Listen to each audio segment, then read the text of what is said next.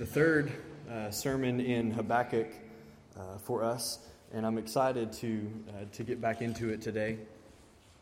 As you find your place in Habakkuk, I'm going to say a word that might create the very thing that it means in you when I say it: anxiety. As a counselor and even working at the ranch with boys, there's not very many people that I come across that don't struggle with some sort of anxiety or anxiousness. It is quite a common occurrence in our lives. I know myself, I struggle with it a lot.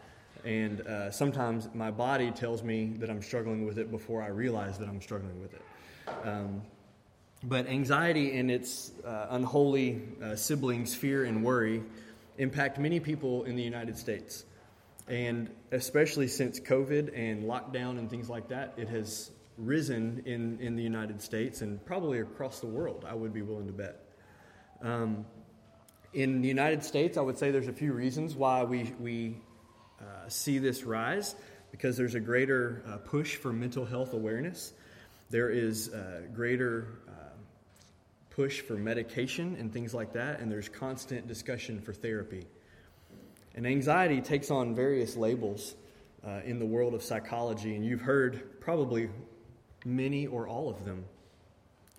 According to the page Anxiety and Depression Association of America, here are some statistics that they mention about anxiety. There's something called general anxiety, and it affects 6.8 million adults in the United States. Panic affects 6 million people. Social anxiety affects 15 million people, and it typically begins around the age of 13. There's also obsessive compulsive, 2.5 million. Post-traumatic stress, which we would a lot of times know as PTSD, 7.7 million. And anxiety specifically affects 31.9% of teens from 13 to 18 years old. And I would say that's increased too since social media has exploded as well.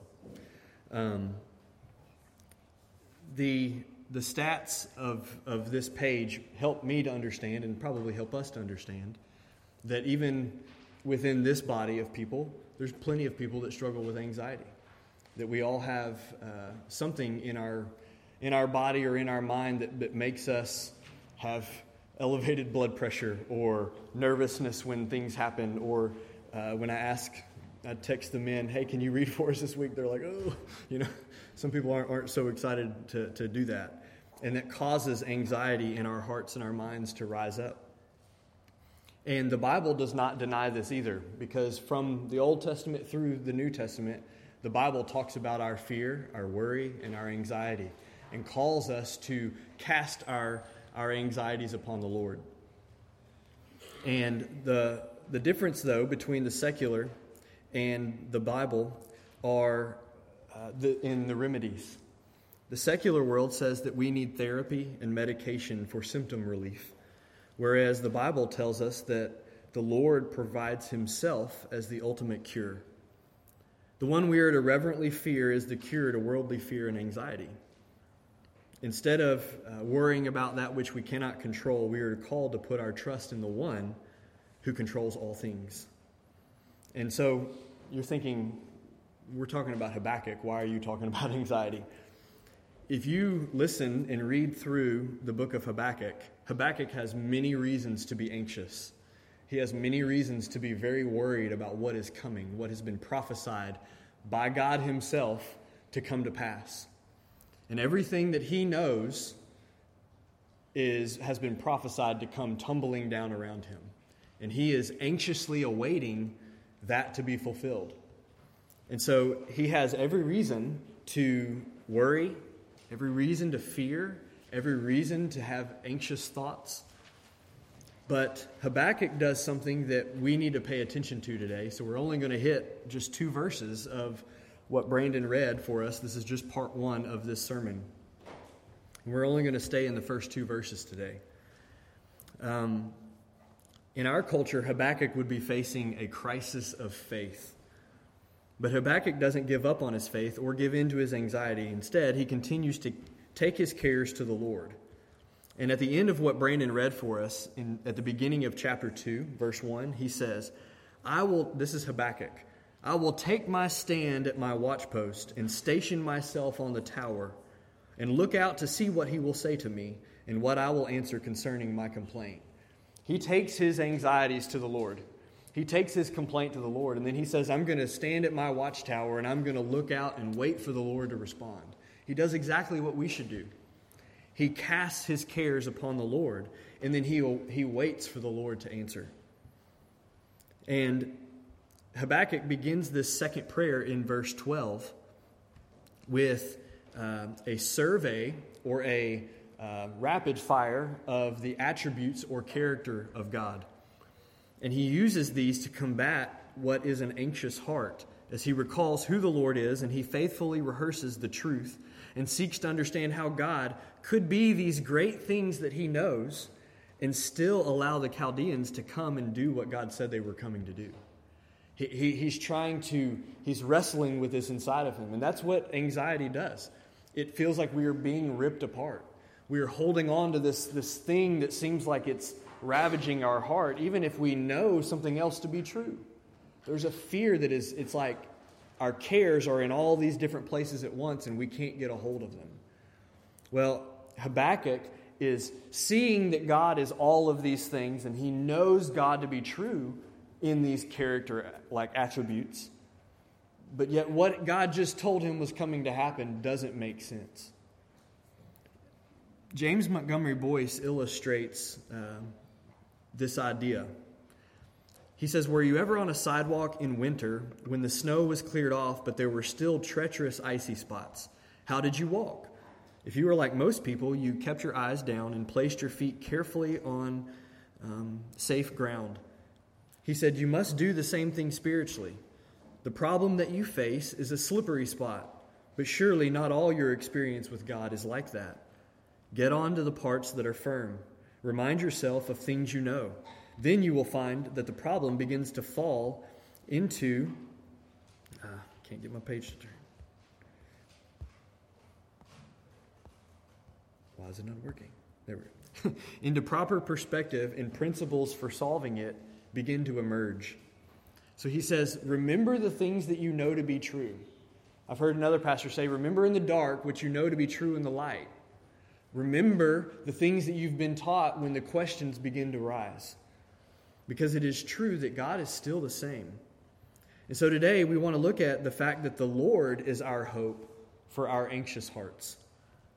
When you face anxiety and fear and worry, what name for God do you usually cry out to? What attribute of God or character do you remember to be true about God? Is it that He is faithful? Is it that He is present with you? Is it that He's all-powerful? What do you think about? What attribute is the most comforting? Think about all the names as you read through the Psalms, all the names and character traits of God as you read through the Psalms. He's a fortress. He's a refuge. He is a mighty rock.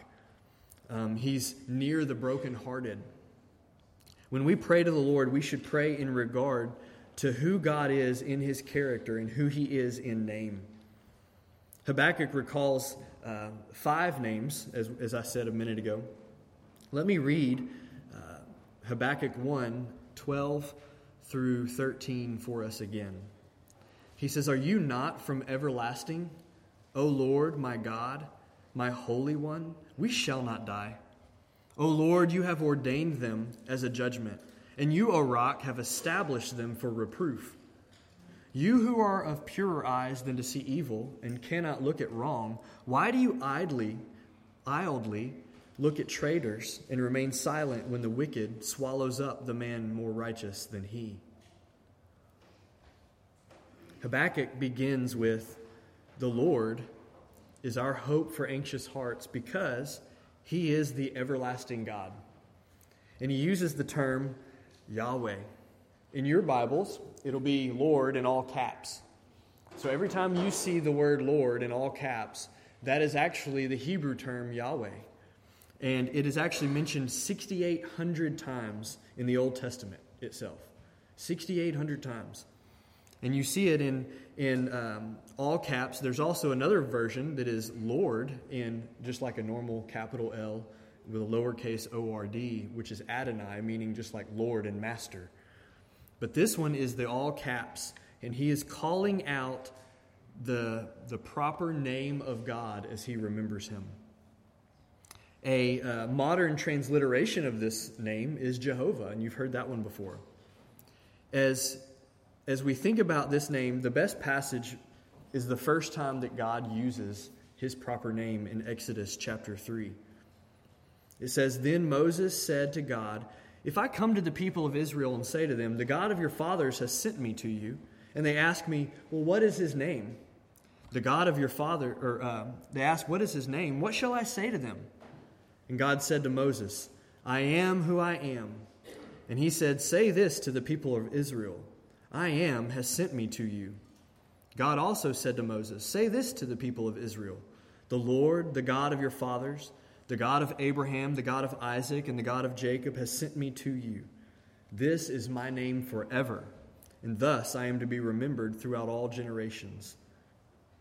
And so we see in this passage the idea of what Yahweh means. It means I am who I am. It is the verb to be. It means he is present. He is ever present. God doesn't live in the past and the future and the present like we do. Like we are stuck in one time and we can remember back and we can look towards the future. But God is in all those places at once. And it's always present to him. Meaning no matter where you are, no matter when you are, God is always present. He is the everlasting God.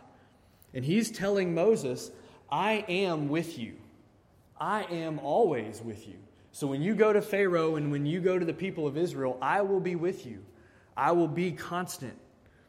And he is telling them that he is the own self-determination for his being.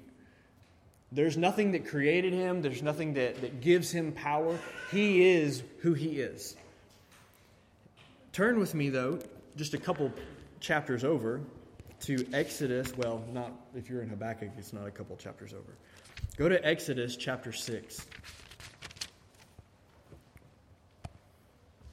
Exodus chapter 6. The Lord says he will bring the people to be his people.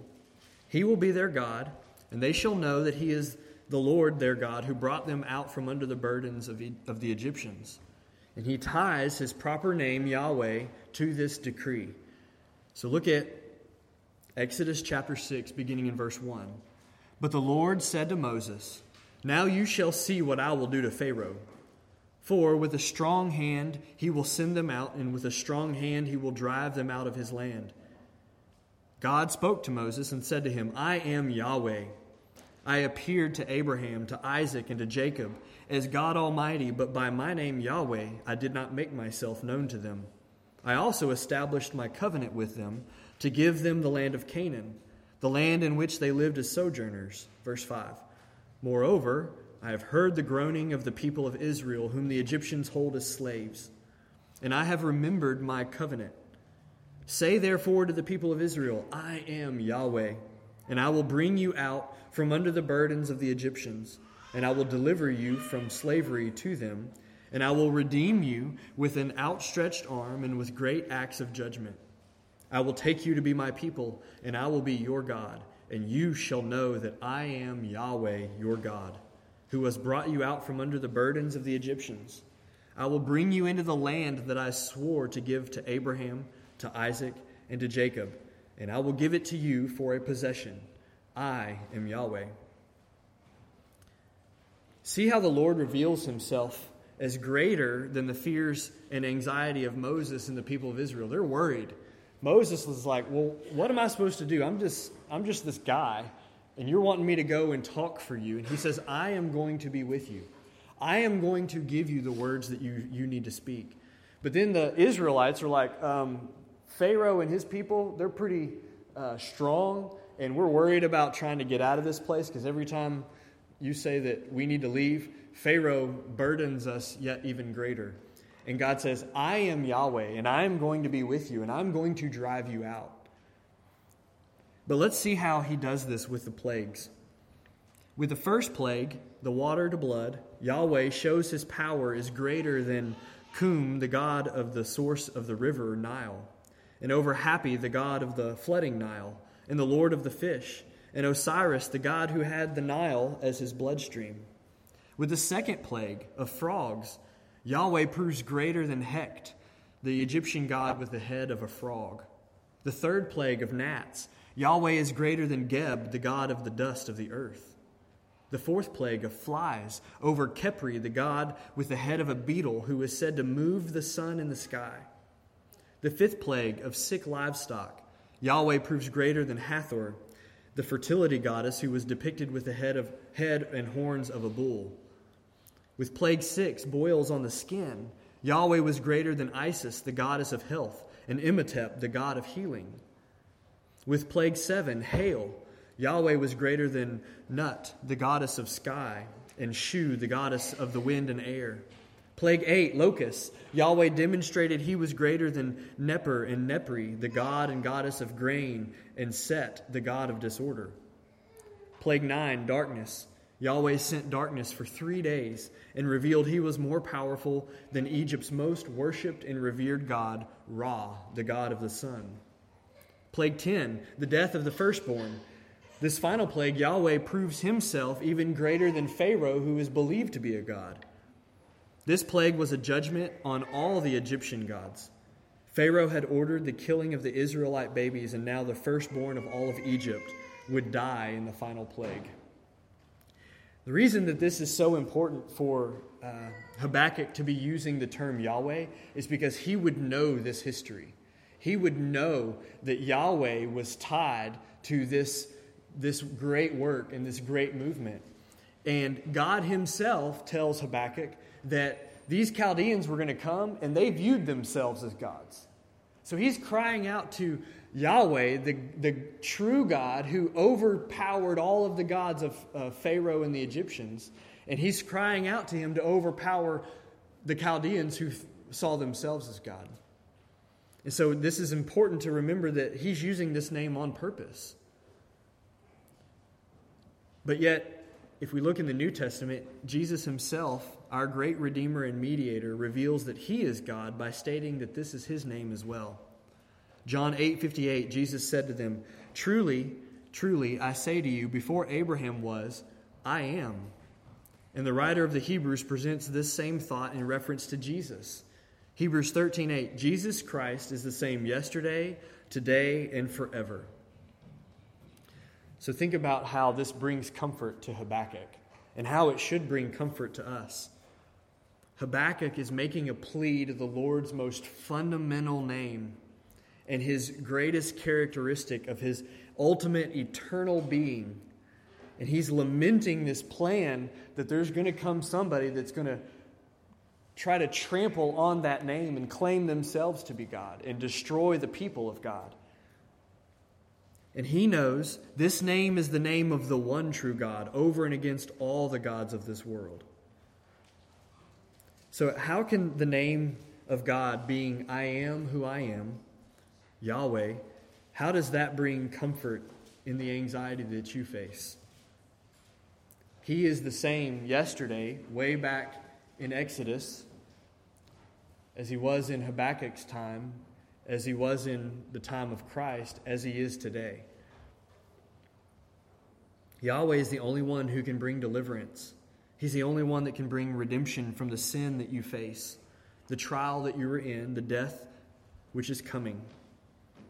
Just as we sang a few moments ago, as we face the wave of death, Christ is the same. There is hope even in death.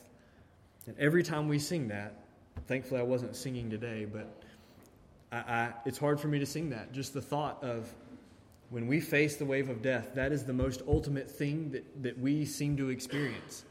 Because once that happens, it's done.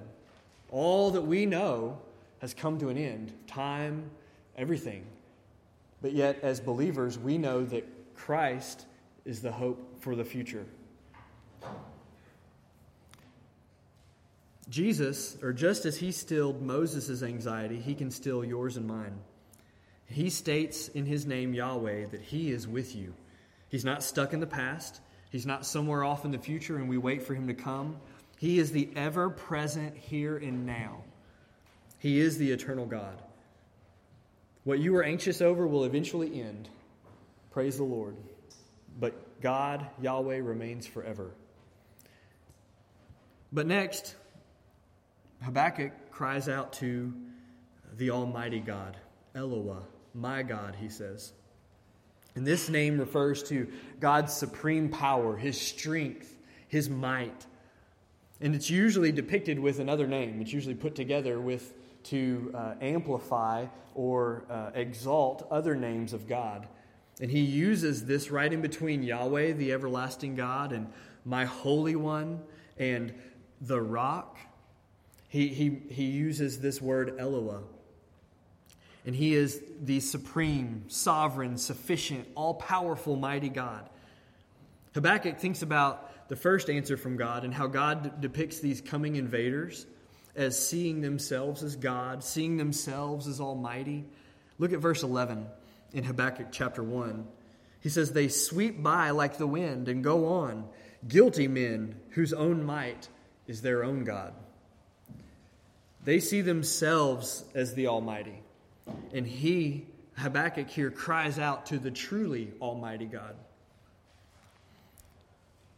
In his fear of the coming invasion, he cries out to the Almighty God to act. Because he knows what we know in Proverbs 21.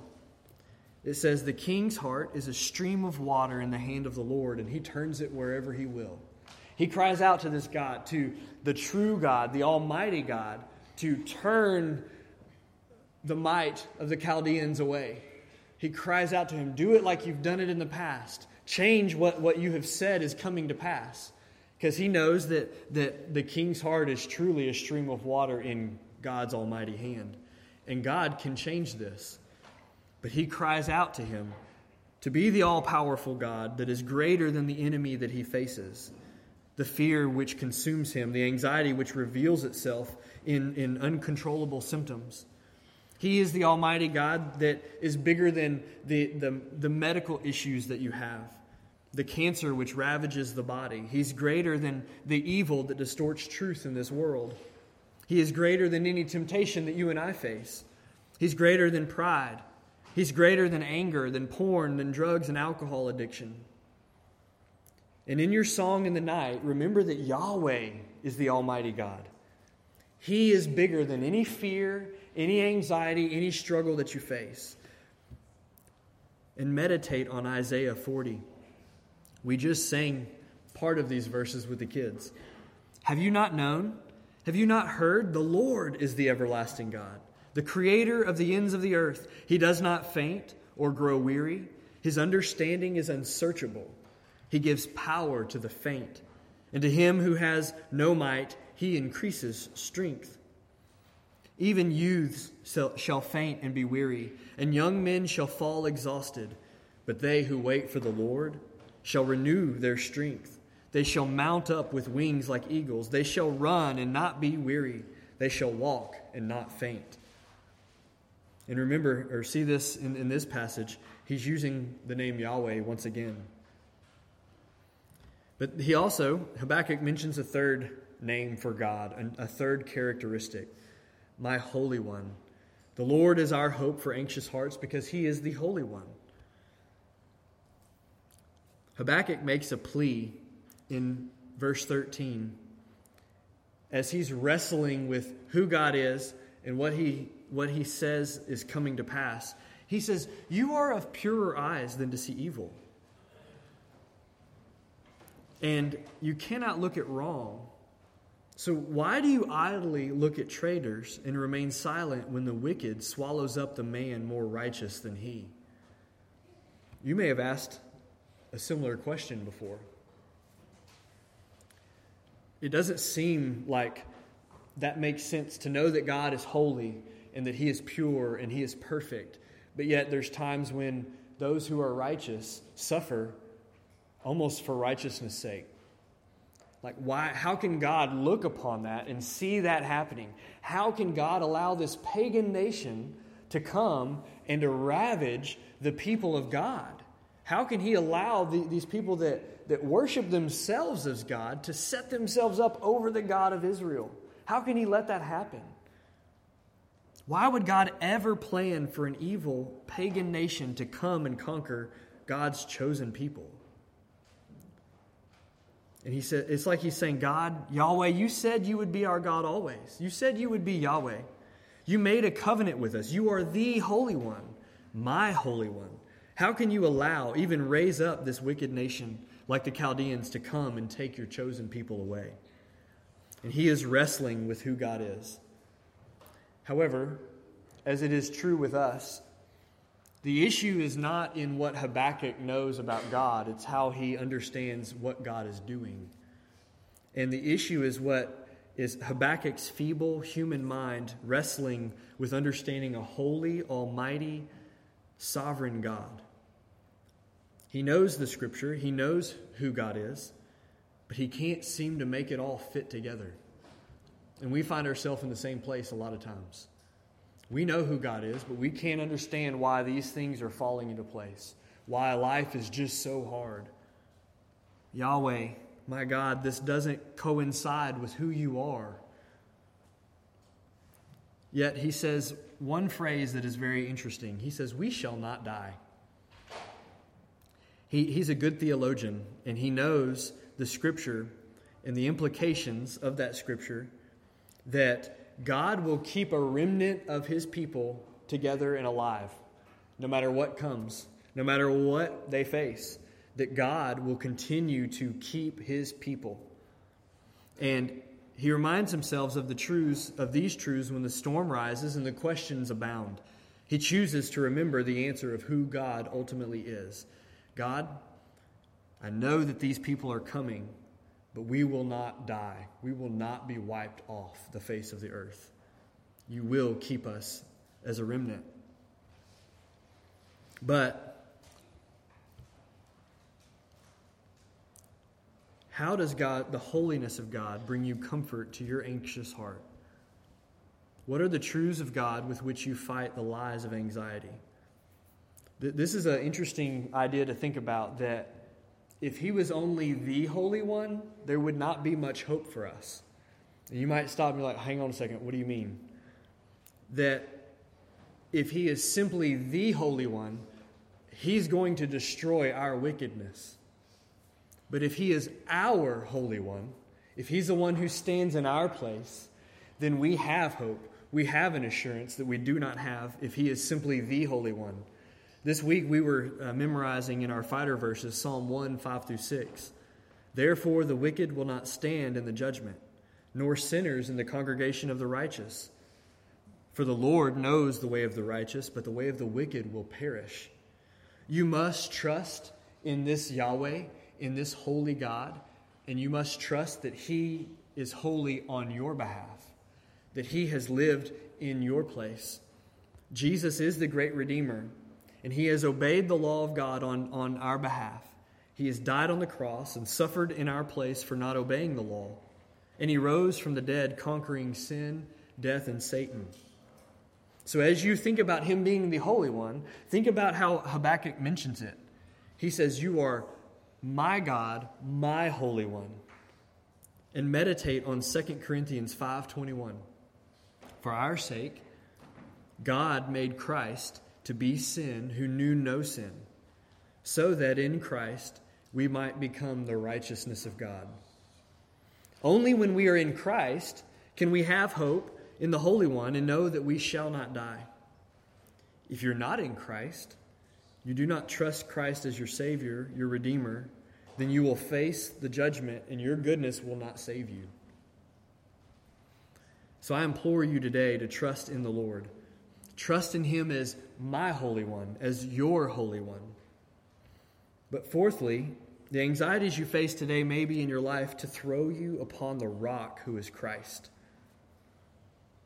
The Lord is our hope for anxious hearts because he is the faithful one. He is the rock.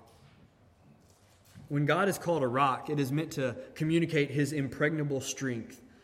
So his perfect reliability, his faithfulness. Deuteronomy 32 says, for I will proclaim the name of the Lord. I will ascribe greatness to our God. The rock, his work is perfect, for all his ways are justice. A God of faithfulness and without iniquity, just and upright is he.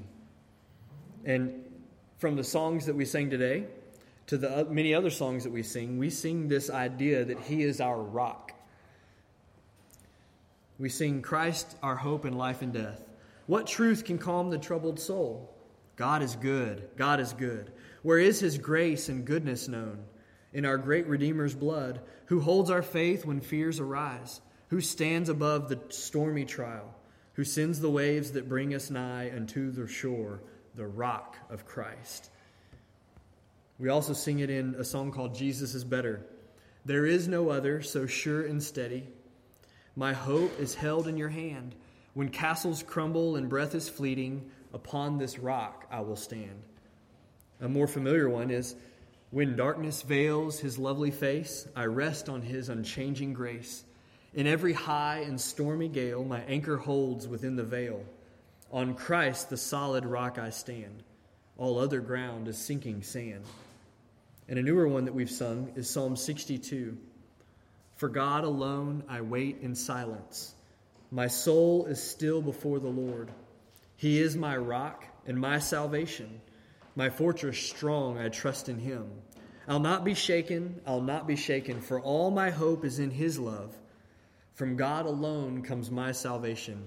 I'll wait and trust his steadfast love. When it comes to anxiety and fear, when it comes to thinking about Habakkuk and what he was experiencing, how and why is the rock a picture of hope? For Habakkuk, the Lord being the rock, he was the only sure thing when everything around him was about to come crumbling down. The rock was the only thing that was going to be the same, was going to remain after all of this came to pass.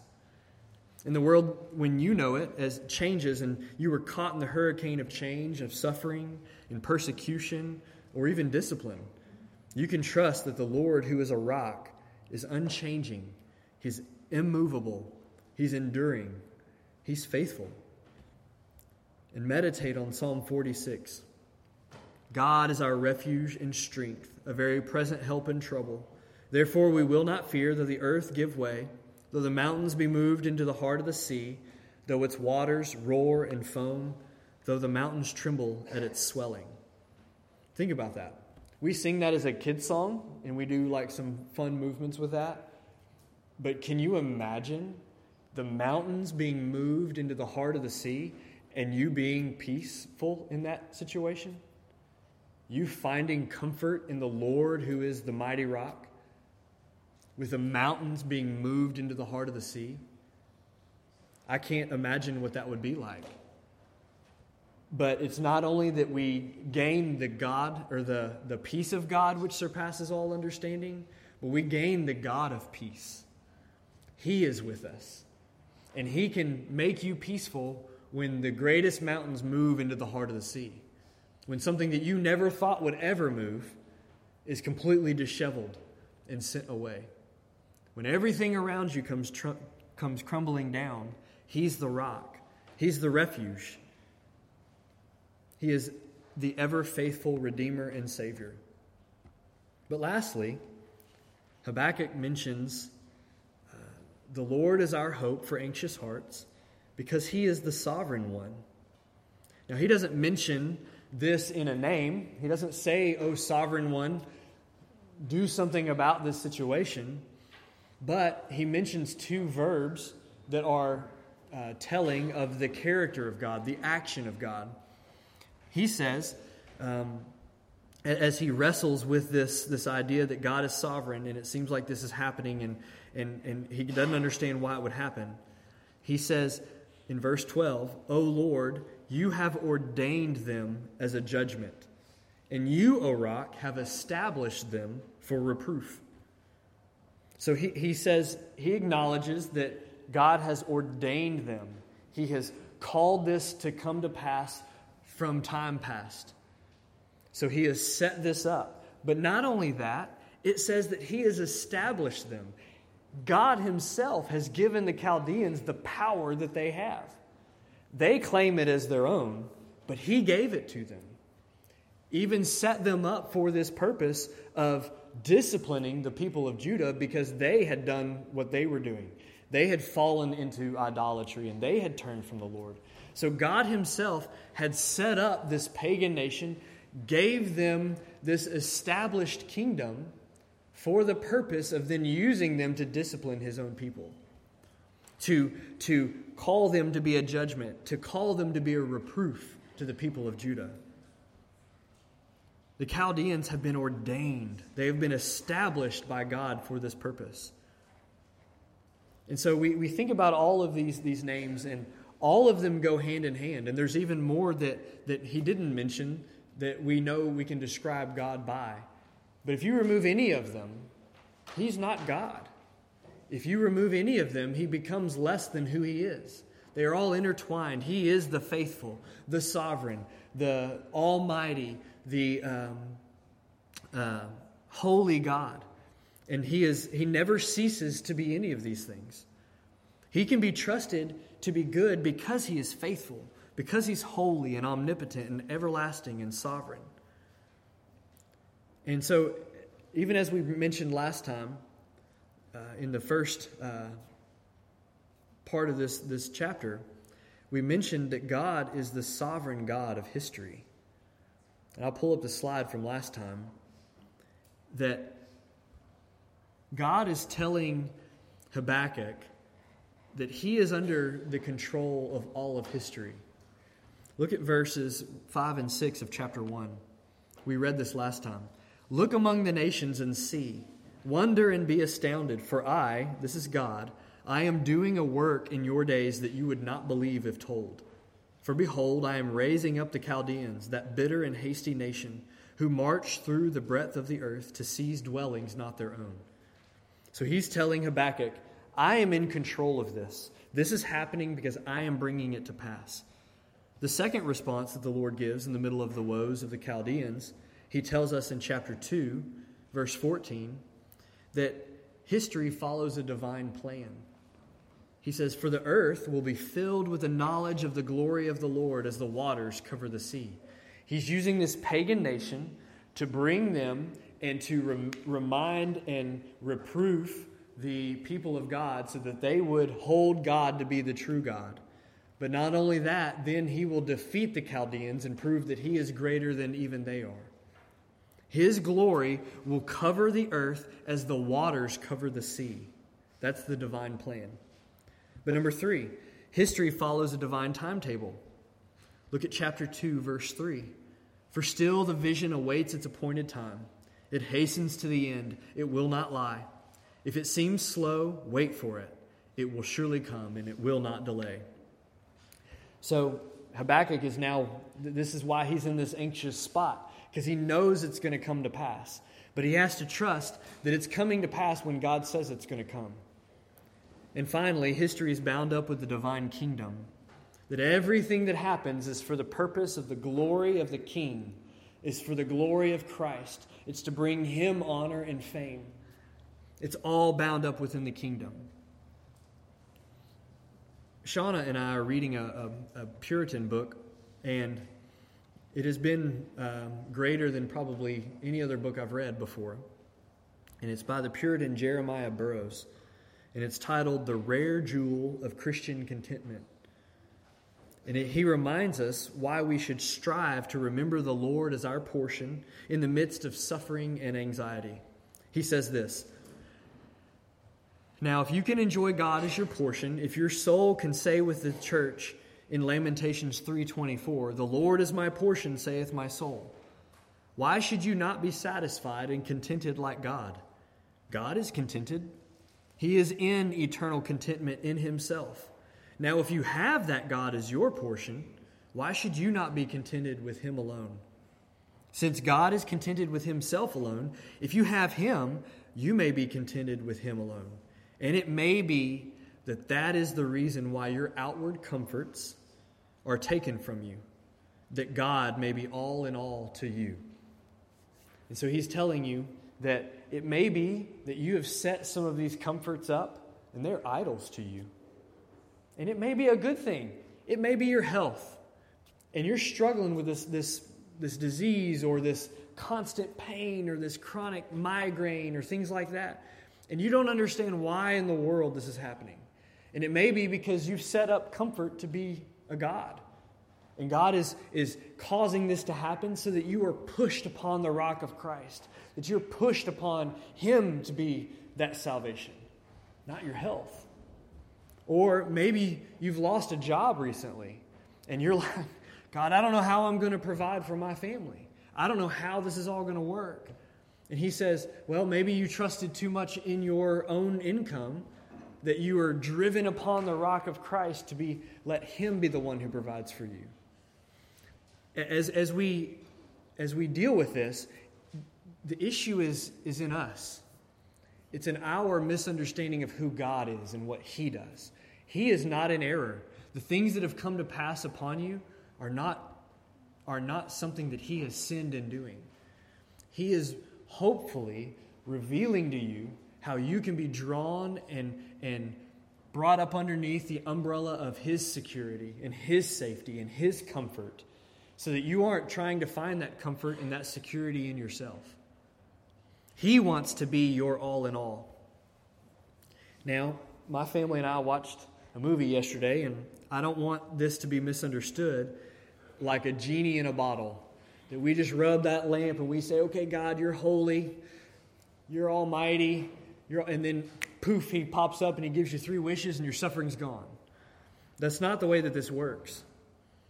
That when we remember the attributes and character of God and we pray through them and we study through them, it doesn't make all of our situations change. It's not like the suffering goes away. You and I change.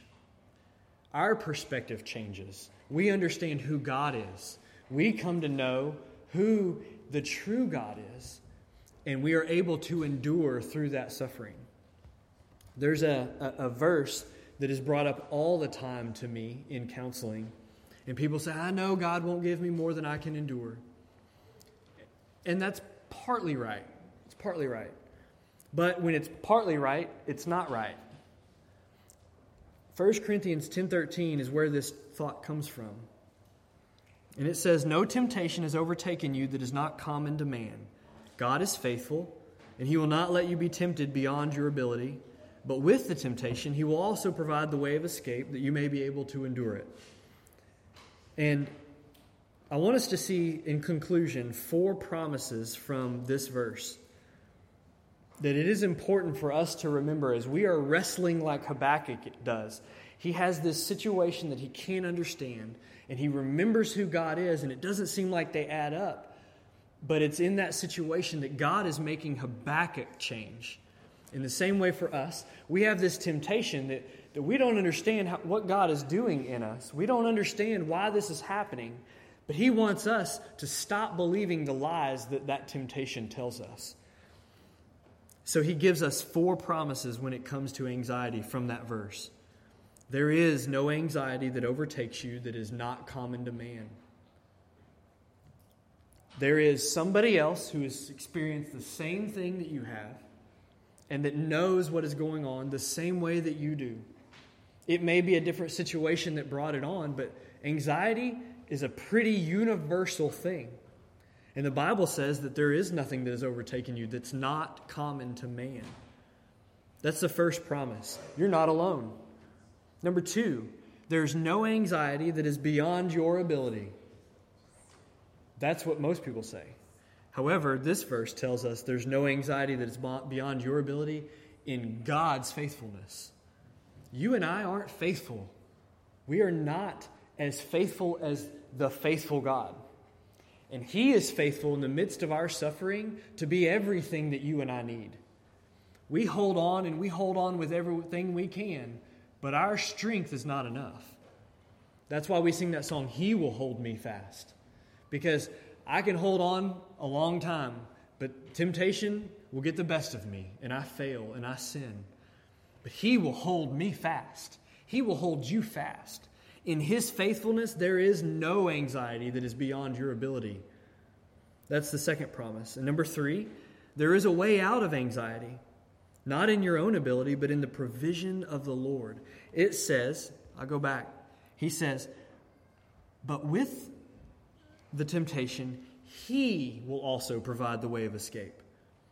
You're not doing it. You're not opening that door. You're not getting out of that house. You're not running from that temptation. He's providing it. And He says He will be faithful to do that. So number 3 is, there is a way out of anxiety, not in your own ability, but in the provision of the Lord. And the last one is, you can endure anxiety because God is faithful. He will always be faithful because He cannot deny Himself. And the moment that He stops being faithful, He stops being God. And so when you wrestle with the anxieties that you face, the situations that are happening, just like Habakkuk, it may not make any sense. It may not seem like it matches up with who God is. But it's you and I who have to change. And God is allowing that situation into your life so that you will rest on Him, that you will know who He is. When your anxieties arise, remember what the Word tells us. Remember to go back to what you do know. He is our hope.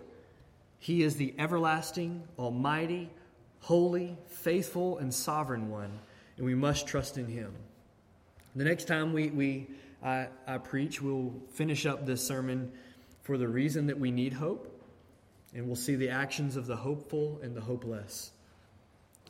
Let's pray. And I'm going to pray this prayer from the Valley of Vision as we close. God, all-sufficient. O Lord of grace, the world is before us this day, and we are weak and fearful, but we look to You for strength. If we venture forth alone, we stumble and fall. But on Christ's arms, we are firm as the eternal hills. If we're left to the treachery of our own heart, we shall shame Your name.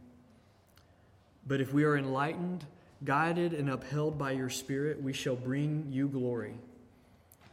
We ask that You be our arm to support us, our strength to stand, our light to see, our feet to run, our shield to protect, our sword to repel, and our sun to warm. To enrich us will not diminish Your fullness. All Your loving kindness is in Your Son, and we urge His saving name is the one who died for us. We plead His blood to pay our debts of wrong. Father, today we pray and ask that You accept His worthiness for our unworthiness, His sinlessness for our transgressions, His purity for our uncleanness, His faithfulness for our treachery, His obedience for our lawlessness, His glory for our shame. We pray, Lord, that You accept His devotedness for our waywardness, His righteousness for our dead works, and His death for our life. Lord, You are the hope for the anxious heart, and I pray that we would be changed in the midst of our suffering, in the midst of our trial, that we would learn more about who You are, that we would see the glory of the almighty, sovereign, holy, faithful God who is everlasting and is always with us, and that we can endure whatever we face because we know that He is with us. In Your name we pray. Amen. Let us stand to sing as we close.